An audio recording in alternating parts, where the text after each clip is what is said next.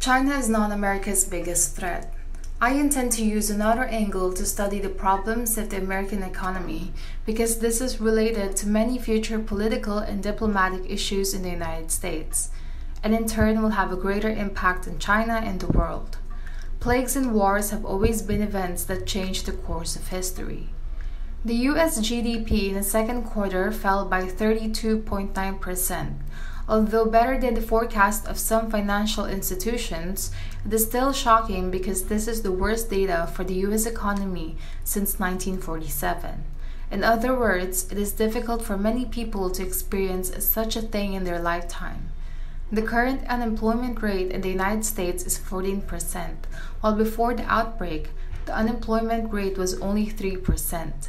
The death toll in the United States due to the epidemic has exceeded 150,000. Former U.S. presidential candidate Herman Cain also died of the virus, so don't think that the virus only kills people at the bottom. If you know that the 32.9 economic contraction was already boosted by the huge financial relief of the government, you should understand how much impact the epidemic has on the United States. On March 25 this year, the White House and the Senate reached an agreement on a $2 trillion economic stimulus plan. Unemployed Americans are entitled to receive emergency unemployment benefits of $600 a week. But does that allow the American people to survive the crisis? According to data from the U.S. Census Bureau in late July, nearly 30 million Americans did not have enough food to eat. The survey data shows that about 23.9 million of 249 million respondents indicated they had, quote, sometimes not enough to eat, end quote, for the week ending July 21, and 5.42 million more indicated they had, quote, often not enough to eat, end quote.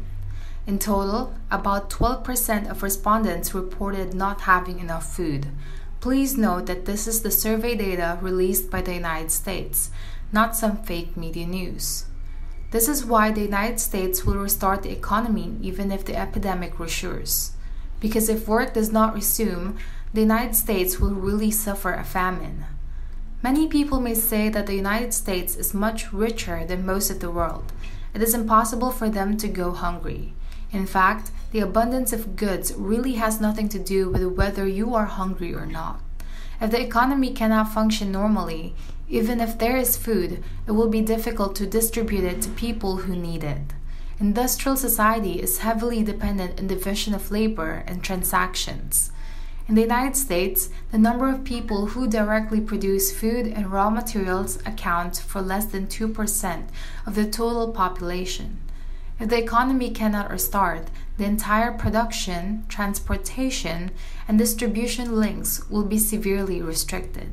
It is impossible to rely on the government's own system to distribute food. In the context of industrial society and market economy, the beginning of economic crisis is often not because of the lack of output, but the result of the disruption of the distribution mechanism. You can think about it for people living in New York and Los Angeles. If there is nothing in the supermarket, even if you have money, you will still be hungry. Can the economy be maintained through charity and planned distribution? Of course it can, but it is not sustainable. The second quarter economic rescue plan of the United States spent more than $2 trillion US. We can regard it as charity and planned distribution. The total amount is equivalent to nearly 50% of quarterly GDP, but the US economy is still in a historic crisis. In other words, if the United States cannot restart the economy, even if everyone is given more money than they earned from their original jobs, the economy will fall into a severe recession. Because if this distribution continues, it will seriously distort market behavior. According to the current logic of the US response to the epidemic, the less effective it is in controlling the epidemic, the more it is necessary to restart the economy. Because if the economic data in the second quarter continues, the US economy will collapse. The United States is mainly the tertiary industry that stimulates employment and supports economic operations. In other words, the restart of the United States economy means a large number of personal contacts, which has accelerated the rebound of the epidemic. In a few months, the United States will enter the winter seasons with high influenza incidents, which means that it will further promote the spread of the coronavirus, and its consequences are unimaginable.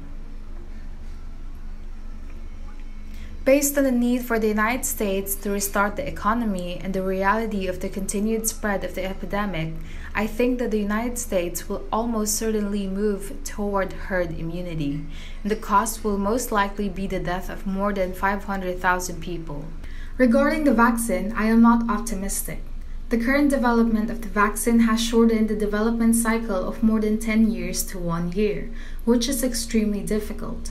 In addition, even if it is developed, large-scale production will take time, and the United States cannot even effectively test those infected.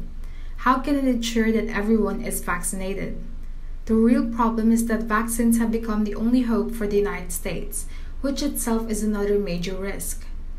Therefore, what I want to say is that from the strategic perspective of a country's main task, the most urgent and number one task for the United States is not to respond to China's threat, but to control the epidemic as much as possible. When major economies such as China, Europe, and Japan have basically controlled the epidemic, but the United States cannot effectively control the epidemic, it means that personal exchanges and various interconnections between other countries and the United States will be subject to relatively long-term restrictions. Of course, I'm not here to ridicule the United States, but to explain a problem, that is, if we want to understand the real historical changes in the future, we must first understand the first threat and first priority of each country. This is very critical. It can be said to be a matter of life and death. The first threat to the United States is the epidemic. The main task should be to rejuvenate the economy, set an example for the world, drive global economic recovery, instead of ignoring the domestic epidemic and focusing on competing with China. According to the current situation, China is likely to drive this round of global economic recovery. If the United States is still confused about its main task, it will not only have a sense of anxiety about China, but a sense of failure. Once a country makes a mistake in its main task, the consequences are very serious. Let me give you an example. For example, why can China develop into the world's second largest economy in just 40 years? The reason is simple. Because China puts its main focus on economic development. Assuming that China still takes class struggle internally and ideological struggle externally as its main task, then China will hardly be what it is today. By the same token, the United States should focus on fighting the epidemic and reviving the economy. Objectively speaking, if the first priority of the United States is to control the epidemic, is the second priority dealing with China's rise? I think that is not the second priority, because racial tension has become a more prominent, hidden danger threatening American society. Although Protestant whites in the United States have an absolute majority, ethnic minorities have become an indispensable existence in all walks of life. The absolute control of Protestant whites in the United States is actually being shaken. This has never happened before. Many people may think that the outside world has exaggerated the racial crisis in the United States. After all, the United States is a country that solves racial problems well from a global perspective.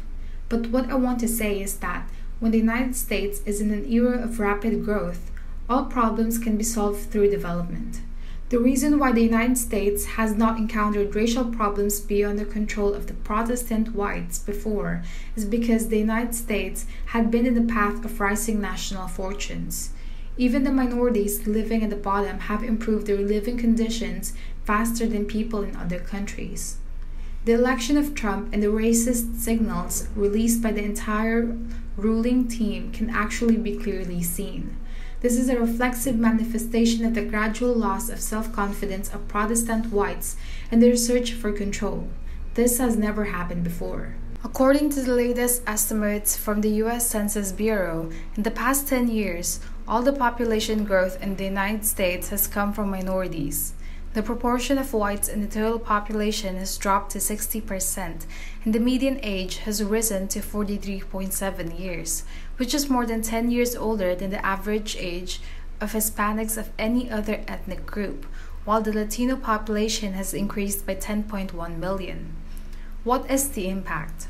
For example, 30 years ago, if you went to the United States, you could just learn English. But now, if you go to the south of the United States and do not speak Spanish, you may be under more pressure and it will be more difficult to integrate. In New Mexico, Florida, and other states, Spanish is about to become the dominant language. On the surface, it is just racial conflicts, but in fact, the most fundamental issue is what values dominate the future development of the United States. The Civil War of more than 100 years ago looked like a slavery issue, but it was actually a dispute between industrial and agricultural development routes. In the future, the North-South conflict in the United States will be a value dispute between Protestant whites and Latinos. It is important to know that the entire population of the United States is migrating southward. In other words, the Protestant whites in the North will integrate more into the Southern Spanish language in the future, rather than the minorities into the white Protestant society. This is why I said that the current racial issues in the United States are not the same concept as all racial issues that it has experienced in history. This kind of internal friction dominated by differences in values will become more and more difficult as the US fiscal and trade deficits continue to increase. This makes it difficult for the United States to withstand external challenges. Once there is external pressure, domestic conflicts will rapidly intensify.